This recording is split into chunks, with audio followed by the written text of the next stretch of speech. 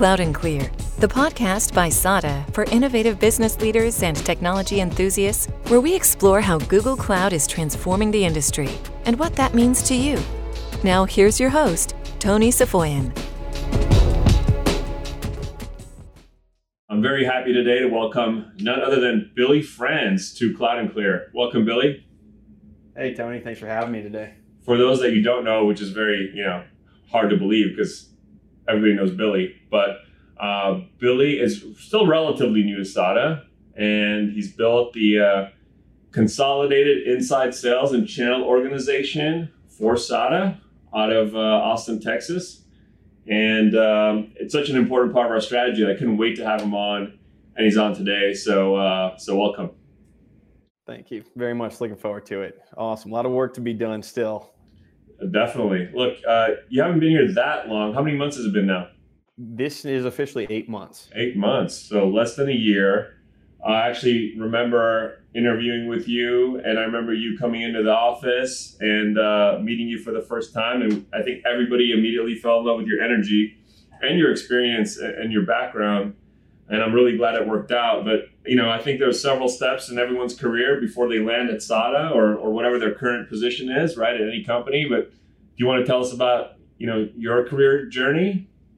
Yeah, absolutely. So I started out, graduated college at the worst possible time due to the recession, which was fantastic. But I was really, really fortunate to land in a very lively and up-and-coming city with Austin and getting a job at a large computer company on the north side of Austin, technically Round Rock. But I started out over there in the consumer business. You can say Dell. I can say Dell. Okay, I don't know who all we need to pay royalties on with this. Dell's not only a customer, but they're a partner, man. You can definitely say Dell. Okay, cool. So I worked at Dell in the consumer business, which was I really earned my stripes there. It was cool. Got boots on the ground, a lot of really good insight, learning how to overcome objectives, and it was a grind day in and day out. Had a lot of success there, and then wanted to get up the stack a little bit more and get into some SMB and enterprise practice and learning how to sell that kind of higher end storage equipment, servers, what have you. A lot of success there, and then moved into a large opportunity sales rep. So I kind of had like a team of reps with me that I was working for kind of as a leader, and again, a lot of success. And then in about 2014, a company called Savvis reached out to me in selling private cloud and public cloud, and they were getting acquired by a traditional local exchange carrier on the telecommunication side called CenturyLink. Went over there as a technology overlay or hosting overlay, as they call it, and spent some time in the channel networking over there in the central region. And it, again, had a lot of success. I wanted to carry a bag shortly after that from the hosting perspective and moved into a channel manager role. And I realized that the technology or telecommunication portfolio wasn't a fit for me necessarily. And at the same time, I was having success, though, even selling the telecommunication portfolio. But I want to get back into technology. And Manny Santiago, our head of recruitment here at SADA, kind of reached out to me with a LinkedIn note saying, how would you like to look at a role in a leadership role selling cloud, Google Cloud specifically, out of Austin? And at first I thought it was kind of a joke. In fact, I actually took the screening call from the parking lot of the gym with Manny. And after that first conversation with Manny, those 30 minutes, I thought to myself, holy cow, this is a real opportunity. This is serious. This is a big player. This is 2017. At the time, the announcement was only that SADA was 2017 North American Partner of the Year. And I knew, being in the industry, the growth that Google had, spending $45 billion over the next 3 years. So for me, and at that point in time, I didn't even know that SADA was going to be named the 2018 Global Partner of the Year. So yeah, it was like a no-brainer. And I remember telling my wife as I got through that first screening and then the second screening with Joe, that this is something that I really, really want and can really, I feel like, make an impact given my skill set and the space and growth capacity here. No, we're very lucky to have you, and then that you took that call. And I think something you told me, which is really funny, because now we're very, very focused on like local markets, local market culture, all these things all around the country in US and Canada. You were like, I didn't think this LA company was gonna like hire a team from Texas. I don't know why do you think that about LA companies, man? Come on. I just thought I'd be the sore thumb out of a California-based company, being a Texan, standing out a little bit here, but it seems to be the inverse here in Austin. There's more Californians coming here than there are other Texans. So we love you for who you are, and we love every one of our markets, and we understand they're all different. And I think that's a core part of our strategy. And obviously, one of the reasons we reached out to you in Austin is because it was very important for us to build our inside sales center of excellence and channel center of excellence, co-located where Google's own headquarters are for precisely the same thing, right? That alignment is really important. Absolutely, 100%. I think anytime that a Fortune 3 company has a high percentage of sales reps located in one area, it's just a natural fit for, again, the 2018 Global Partner of the Year to be right down the road, to show that investment and return on investment, not only by divesting a practice, which you guys did right as I came on, so absolute whirlwind, and then refocusing and reinvesting back into the company. It's phenomenal. It's fantastic. You're reminding me of what a crazy 9 months has been. It's been absurd. I think sometimes in the business world, just in general, we kind of forget where we were last year. And then at SADA, I mean, we're moving at, to quote Dana Berg, Iceberg, to quote him, that saying that, hey, Billy, you joined a rocket ship. It's unreal. I mean, in the past 9 months, I can remember sitting in our WeWork office here. It was just me and a field sales rep. And then we divest Microsoft. I'm on board. We throw a party. I have a baby the day before we have a kickoff party. We hire 3 reps. Then you come in town 90 days later, and Tony, you say, Billy, I just gave you approval for 4 more reps and an extra channel head. It's like, okay, go after it. And then creating $100 million in ARR pipeline. It's absurd. It's unreal. I forget about it sometimes. It's exciting. It's fun. It's cool. Yeah, no, it's, I'm a big advocate of gratitude. And I think it's important to pause and remember where we were 3 months ago, 6 months ago, 9 months ago, a year ago, 2 years ago, 5 years ago, to really appreciate amongst all the noise and stress and pressure, like how much has been achieved. And I think, your organization is one example of that. And it's one of my favorite examples, because this is kind of a very important initiative of mine to not only create an organization and centralize how we look at pipeline creation and how we add value to the market and to Google in that capacity, but my intention to build a best-in-class organization in a very specialized role. Do you want to talk about channel a little bit? Because part of the reason you came on board is because you actually understood this concept of channel. And even today, it's not widely understood, which is kind of our one of our secret weapons, I would say. Do you want to describe how we're executing on that with Avant and Intelisys and what that means to our customers and to Google? Yeah, sure. So our relationship with Avant and Intelisys, I mean, we're one of the few providers in the channel partner community. For those people that are listening that don't understand the channel partner community, the channel partner community consists of what's called a master agency, and the 2 masters that we have today in our portfolio are Intelisys and Avant. And what happens is these master agencies have regional sub-agents that can sell typically legacy telecommunication, direct speeds and feeds. And now those agents are expanding into network portfolio like SD-WAN, even UCaaS, CCaaS, what have you.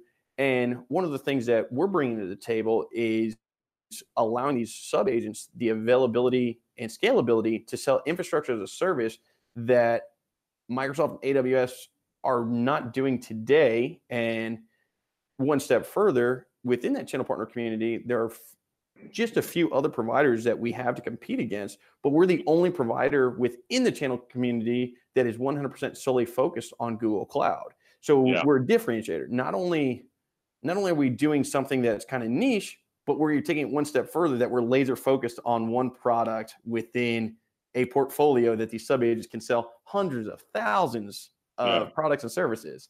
And then we comp these people on not only consumption, I should say. We also compensate them on one-time installs, fees, what have you. So the impact that we're having there, I don't know yet if we can actively quantify the scalability on where this will go, because in the next 2 to 3 years, infrastructure as a service, we're seeing the latest report from Gartner saying, I think it's like 80% of the Fortune 2500 companies will be out of the data center and into a cloud play or a multi-hybrid cloud environment.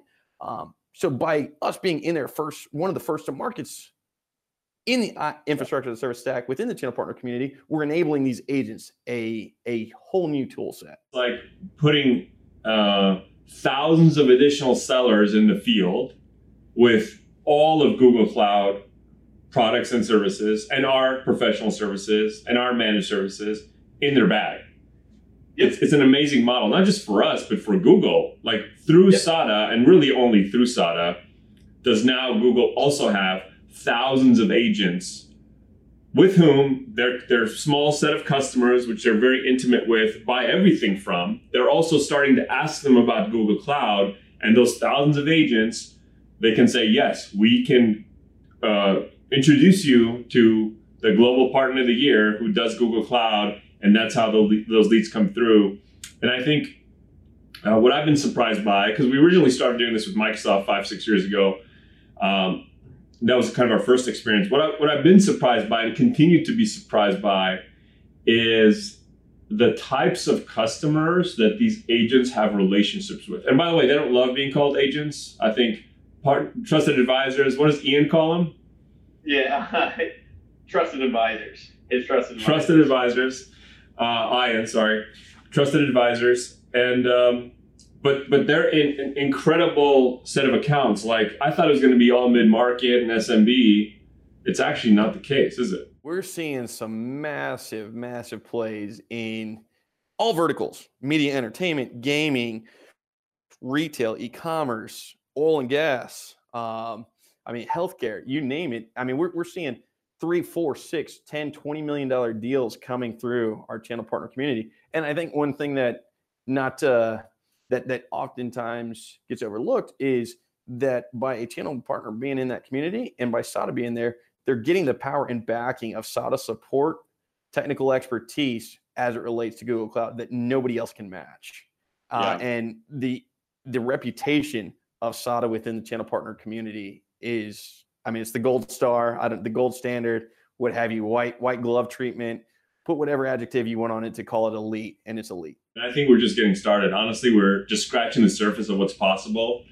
And look, I think channel is a significant, like, shout out to Dave Vinci and Erica Baker. They've done such a tremendous job, and they've come from that experience of us doing it before the divestiture. So it's been extremely valuable. And I think, again, we're just scratching the surface. We're seeing some incredible results. I think at some point, 30% of our GCP source pipeline was coming through channel already, like within a quarter or two of activating them. But we're still like maybe 5-10% activated if you think about it. But in aggregate, I want to talk about why sourcing is important at all. And there's, I think, 2 or 3 factors that are critical here. Part of the benefit of being around for 19 years is we've seen a lot of seasonality. We've seen ebbs and flows. And we realized really back in 2012, 2013 that we had a slight down year in G Suite. I remember this. And it was because there was a lot of changes at Google. And the reps that we work with were moving around. And all of a sudden, we realized we had 100% dependency on the Google field to, quote unquote, bring us in to deals. And that was what caused us to create a marketing organization and an inside sales organization, because being so overly reliant on the Google field to bring us in, and also to not really be able to bring any pipeline back to the Google field, it felt like a very weak position. And so that's why we started both a marketing organization and an inside sales organization. But this year, we've truly gone bigger than ever because the expectations as a premier Google partner is we're actually measured very specifically on not only what we sourced, but how much we close of what we sourced. And that's why the role that, you know, your organization plays is actually so critical. Yeah, so I always say that we source for three reasons, right? New business acquisition, got to get new blood flowing through, make sure we're not solely dependent on Google. Number two, show the investment back to Google. If we're going to be the top partner, we gotta put our money where our mouth is and invest back to it and drive pipeline and close that pipeline. And then the third is to intercept deals that are in flight that might be going to a competitor, whether that's another competitor in Google's ecosystem or one of the other cloud providers that exist out there. No, exactly. And what's the reaction that you've seen from Google, like on the ground, from the Google field, from Google leadership? From Google leadership and on the ground, it's been positive around walking around the halls of Austin. They seem to be grateful, and then not only grateful, but want to work with us because I don't know how many partners in the ecosystem today are doing what we're doing at the scale that we're doing it at. And we do that through what I've called kind of the 3 E's, and that's like educating. So we educate the partners. We educate the channel partners. We educate Google, the Googlers, the Google team, and we educate the customers, right? So that's one of the E's. So we educate, then we evangelize. We spread the message. Here's what we can do. Here's how we do it. And we do it with the Southern voice of Billy Franz, right? You know, still something else from Billy Graham. And then so educate, evangelize, and then the execution. So not only are we finding this pipeline, but we're driving it to close, and then we execute it hand in hand with our Google counterparts. So the 3 E's. So now that closing the source pipeline is going to become more important, right? It's going to be important for us. Of course, I think channel source deals have this unique attribute of they have to close for anybody to get paid. So it's like a great incentive alignment, and they're usually very warm introductions. But overall, I think our close rate, you know, we also intend to be best in class. So what are you doing strategically to make sure that things that you source are tracked all the way to the end and maximize the probability of close? And in fact, our field and the Google field pay attention to deals that you source just as much as deals they get from other avenues. So from that standpoint, what we've done here at SADA is obviously the implementation of a new CRM tool that we've rolled over to enhance and collaborate in terms of tracking, finding the deal, leading it, prospect to customer, where we're at in the pipeline. And I would even say another component of that is working hand in hand with the Google team. Regular QBRs and updates, both from a leadership, the PSM side, the inside sales management, the field sales management, and then top down, obviously from you, Joe, Dana, checking in on deals where we're at in the lifeblood, regular cadences with my boy Ahmed. So I got to say hey to Ahmed. I know he'd be sad if I didn't give him a shout out on this. But yeah, just it comes down to really the relationship and then the data. And then once we have the data, mirroring that and making sure that the relationship with both the customer and the Google team, no balls get dropped throughout those sales life cycle. Yeah, and I would encourage you, and you know this, that we need to get even tighter with the sales process, right? And we're implementing some things with our new, CRM ERP system to go from like lead to cash, like that whole life cycle. I know there's some customizations we need to get there, but I think to be able to trace the entire life cycle in one data platform is going to be really powerful. Not only to ensure and increase the probability of closing, but to do the data analysis. As you get into hundreds and hundreds of leads, you can't track them one by one. We'll need to run dashboarding and sort of a little data processing work to make sure that we're not losing track of anything and that we're closing the highest probability deals in the fastest way possible. I would agree with all that, and I know we're talking a lot about the data and analytics component just because we're two tech nerds talking about this, right? Yeah. And I love data, love the analytics side, right? But I would even take one step further, and something that we haven't talked much about yet is the team. So the inside sales reps and the channel team that we've got The 12 of them across the board that were only growing, but the amount of time that each one of those reps has invested in terms of qualifications and certifications. Every rep that's on the team today is certified when it comes to G Suite, GCP, Maps, and Chrome. Wow. And that's through Google Sales Credentials. And I even have a few reps that are actively being proactive in terms of trying to take an engineering GCP certification through Coursera, or a solution architect role through Coursera, because they see the value and the upside and the value that they can bring to their customer. So this is a very real deal, very real growth, that we're not just investing in our tools and data here. We're actually investing in the people and making sure that they're qualified to be the best across the board. So on that topic, I really wanted to talk to you about this because I actually hold you as an example as we're building other teams here of who I think has been a really good leader. I'm not just saying that, to make you blush. Thank you. I'm turning red right now, actually. Appreciate it. You've been really good at not only hiring the right people very quickly. You've been really good at taking the recruitment, working with our, people acquisition team, their talent team, but really taking that identification of talent and who to reach out to into your own hands. You've been really diligent with enablement, activation, mentorship, coaching, measuring, celebrating. And so and honestly, it was actually more than I expected. So A, I'm really thankful about that. But B, do you want to talk about some of your strategies along those lines? Yeah, sure. So thank you very much. I mean, that's blowing up the ego right now. Looking forward to Stay humble. 2019. Stay humble, Billy. I'll toe that line confidently. So what I've done, from my standpoint, right, I have the philosophy of the Strengths Finder. Utilize your top 5 strengths. So Strengths Quest had a thing out there. I read the book in sort of been 2006 or 2007 when I was a freshman in college. And the Strengths Quest is essentially a very similar test like Myers-Briggs, and you're finding out your top 5 skill sets. And the philosophy around it is don't worry about trying to become well-rounded to enhance your weaknesses, to get them on par with your strengths, but rather take your top 5 strengths and perfect them to maximize your capability and execution around those 5, and you'll be the best possible version of yourself. So part of that leadership is what I've tried to apply to myself, and I try to keep that same philosophy for the reps on my team.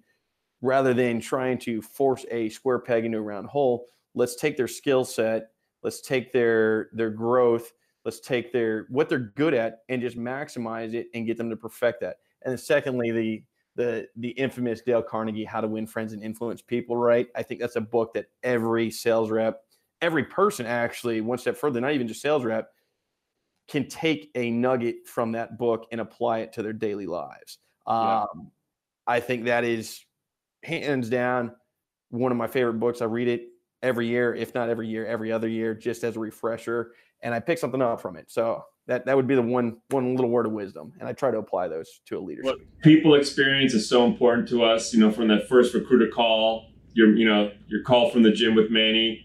Actually, even before that, the first email, right? The first LinkedIn message or whatever. Like, we want that to feel great, for the candidate to feel great, and we want the experience of either being hired or not being hired, both to be great. We want the whole, multi-year journey to be wonderful at every phase of evolution and promotion and whatever, horizontal moves or whatever it may be, and to people's last day. And we understand like they can't be at SADA forever, but we want that to be a wonderful thing wherever they end up going. But we really look at your team as a springboard. The way that you're developing your team, I anticipate that, people that start in your organization within SADA will have a great on-ramp to whatever else they want to do within SADA, whether it's going to the field or this team or that team. And you can anticipate that it's great for those incoming that know that they have a career path, right? And I hope that's something that you emphasize with your team today. Absolutely. So that's something that just got out of the team meeting. I talked about that even this morning with one of the reps in our one-on-one. The growth plan that's available. So just because this is where you start doesn't mean this is where you're going to finish. This is kind of the groundwork. And I've even had people reaching out that may have been in a different career beforehand that want to change and look at technology and want to know the different paths. So just because you're in sales today as an inside sales rep, like you said, you can move to the field. You can move to a solution architect, a solution engineer, operations. You could look at marketing under Noreen's team. You could look at a pod with under Jacob or Edmund, right? Or, I mean, the growth here seems to be infinite. I feel like every time I turn around, I see Manny or you or Joe or somebody posting about a different opening. And we want to try and keep as much talent as possible within SADA because we're investing a lot of time, energy, and resources. And not only that, the educational aspect that I try and work with each one of the reps day in and day out in our one-on-ones, asking about what their feedback is, what they're seeing from their perspective, and where they want to go. And I think that's a bigger thing as a leader is figuring out and trying to have the empathy aspect, not just gratitude, but gratitude with empathy of where that individual's at. And one thing I try and do for my reps is I try and put myself in their shoes and where they want to go, asking for their feedback, and then how can I as a leader serve them properly to get to where they want to go? Because I view it as, to kind of quote Gary Vee, you work for them, they don't work for you. I subscribe by that as well. So one thing that was interesting is I was in this women in technology event. There was a side track with Google, and we had one of their recruitment leads talk to us about how Google hires. And I thought it was fascinating that there was like 4 aspects of the interview process, and only one of the 4 is actually about role knowledge. The other 3 are elements that really evaluate a person's fit within Google. So, and I think that's eye-opening and interesting because you're not just hiring a person for this role they have today. You're trying to hire someone who's a great fit within SADA, first and foremost, and then the role, because you think that they are going to evolve. And these people that come in to our ecosystem and to the company are extremely valuable beyond what they're doing today. And you want to create an environment that encourages that trajectory. Sure. I would agree 100% on that. And that's something that every time I sit down in an interview, I sit and I think to myself, is this somebody that has growth potential? Is it somebody that I can help grow within SADA or grow externally? Not to say that I want my reps to leave SADA, right? But I want to make them and help them be the best possible versions that they can be, both inside and outside of work. And then I didn't say one step further, is when I sit down to hire, is this somebody that I would want to work for, right? Is this somebody that I would want to be my boss? And I hope, and I ask questions that can shine light on that and their personality, their perspective, and where they want to go. One other thing you've done, you and I talked about it a little bit, and your response, the way you responded, I wasn't sure what you were actually going to do, because ultimately it's in your hands. But you've actually hired and are growing one of the most diverse teams at SADA. It's amazing because I truly believe that diversity is strength. Diversity is a competitive advantage. And you've done a really good job there. So was that something that was purposeful? Did you just take what I said, but was it just the way it ended up? Like, can you talk about that? Because you are kind of the model. Your team is how I want every team to look. I do put an emphasis on diversity to answer your question. Yes. I think in where we're going in the direction that from a global perspective, right? There's no more homogeneous communities. I think diversity is it. I mean, I don't even want to say it's the future because it's the present right now. And it's important to talk to other people outside of the norm to get a different perspective and a different viewpoint. And that was something that I try to make a priority on my team when scouting and sourcing talent to be on in the recruitment side too, right? It's let's word job applications in a sense that any individual could relate to the role that they're applying for, rather than using words or verbiage that may be to a specific creed, color, race, gender, ethnicity, what have you. So I try to loosen those barriers. And from the standpoint as far as like actually hiring, I did not hire based upon any of those. I looked at the paper and said, hey, these people met the qualification. And I sit down and I asked the same questions across the board. I didn't lower standards for anybody else. They were all held to the same exact standard. And these were just the best people that were available and that applied.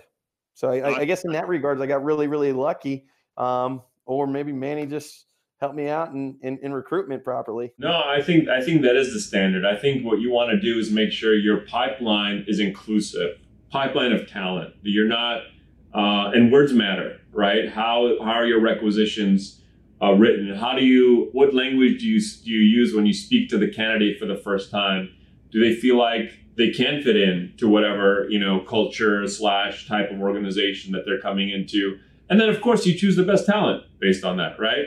And I think there's a lot of science now, and I learned a lot actually at the Women in Technology, Women in Channel conference, in that, women tend to not apply to certain roles that they don't think they're qualified for, even though they check 12 of the 14 boxes. Whereas men will apply to a job even if they check 2 of the 12 boxes, right? So all those things matter, and we want to be sensitive to that, to have the widest, most diverse pool, and then hire the best talent. And then once they're there, to be very inclusive in how we orchestrate and lead and sort of manage that team and those individuals moving forward. Develop it too, right? So that way then these people that we're not just hiring for diversity at the ground level, we develop that diversity and it all the way bubbles up to our leadership across the board.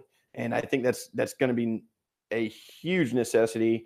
I mean, we're seeing it right now with Fortune 500 companies. I think it was a couple months ago that for the first time ever, GE had 2 women on their C board. And I mean, that's just the tip of the iceberg. I look forward to the day when we can say that across multiple Fortune 1000 companies, right? That we have people of color, we have people that are different in terms of skill set, background, creed, race, religion, what have you. Diversity is just going to make it better, make it more adaptable too for our customers, because they're going to see people, hey, I want to buy from this person, maybe because they're like me, or maybe they're not like me, but they all give me a different perspective. Yeah, no, I think it's strength. I think hopefully the interactions with your very diverse team has been part of the element that's actually created a very high performance team in general. I think diversity does bring the best out of people for all sorts of reasons. And, I was on this panel sort of as men as champions of women, champions of diversity, but I also put you in that category. Billy Franz, you're a champion of women and champion of diversity. So thank you for being such a part of our brand. And look, I can just try to hire the right people, Joe and I, and empower them, and the rest is really up to them. And I just want to continue to commend you on a job well done, and stay humble, stay hungry on that front. Love the David Goggins reference right there. Yeah, always. I'm very, very thankful for the autonomy that Joe gives me day in and day out, and then likewise from your standpoint as a leader too. I'm very grateful, very thankful to be here. Very excited to see what the future is going to hold and what direction we're going to take this. It's awesome. One last thing I want to ask you. What are your predictions for 2020? 2020, I want to be number 1 again, back-to-back Global Partner of the Year. My predictions as well, the team growth. Talking with Dana, I don't want to shed too much about some announcements in terms of headcount, but I'm very, very eager and excited. I want to be the number 1 partner of the year again. I want to be the number 1 source pipeline, and then I want to be the number 1 closed partner pipeline as well. Those are great ambitions. If we hit that, I think everything else will fall into place, because if there's no pipeline, there's no sales bookings, there's no sales booking, there's no revenue, and there's no revenue, there's no growth. So a lot of our trajectory rests on how well we do here. And I want to thank you again for all the work that you do, and thank you for being my guest on Cloud and Clear. Love it. Thank you, Tony, very much. Have a good night. Thank you for listening to Cloud and Clear. Check the show notes for links to this week's topics. And don't forget to connect with us on Twitter @Cloud and Clear and our website, sada.com. Be sure to rate and review the show on your favorite podcast app.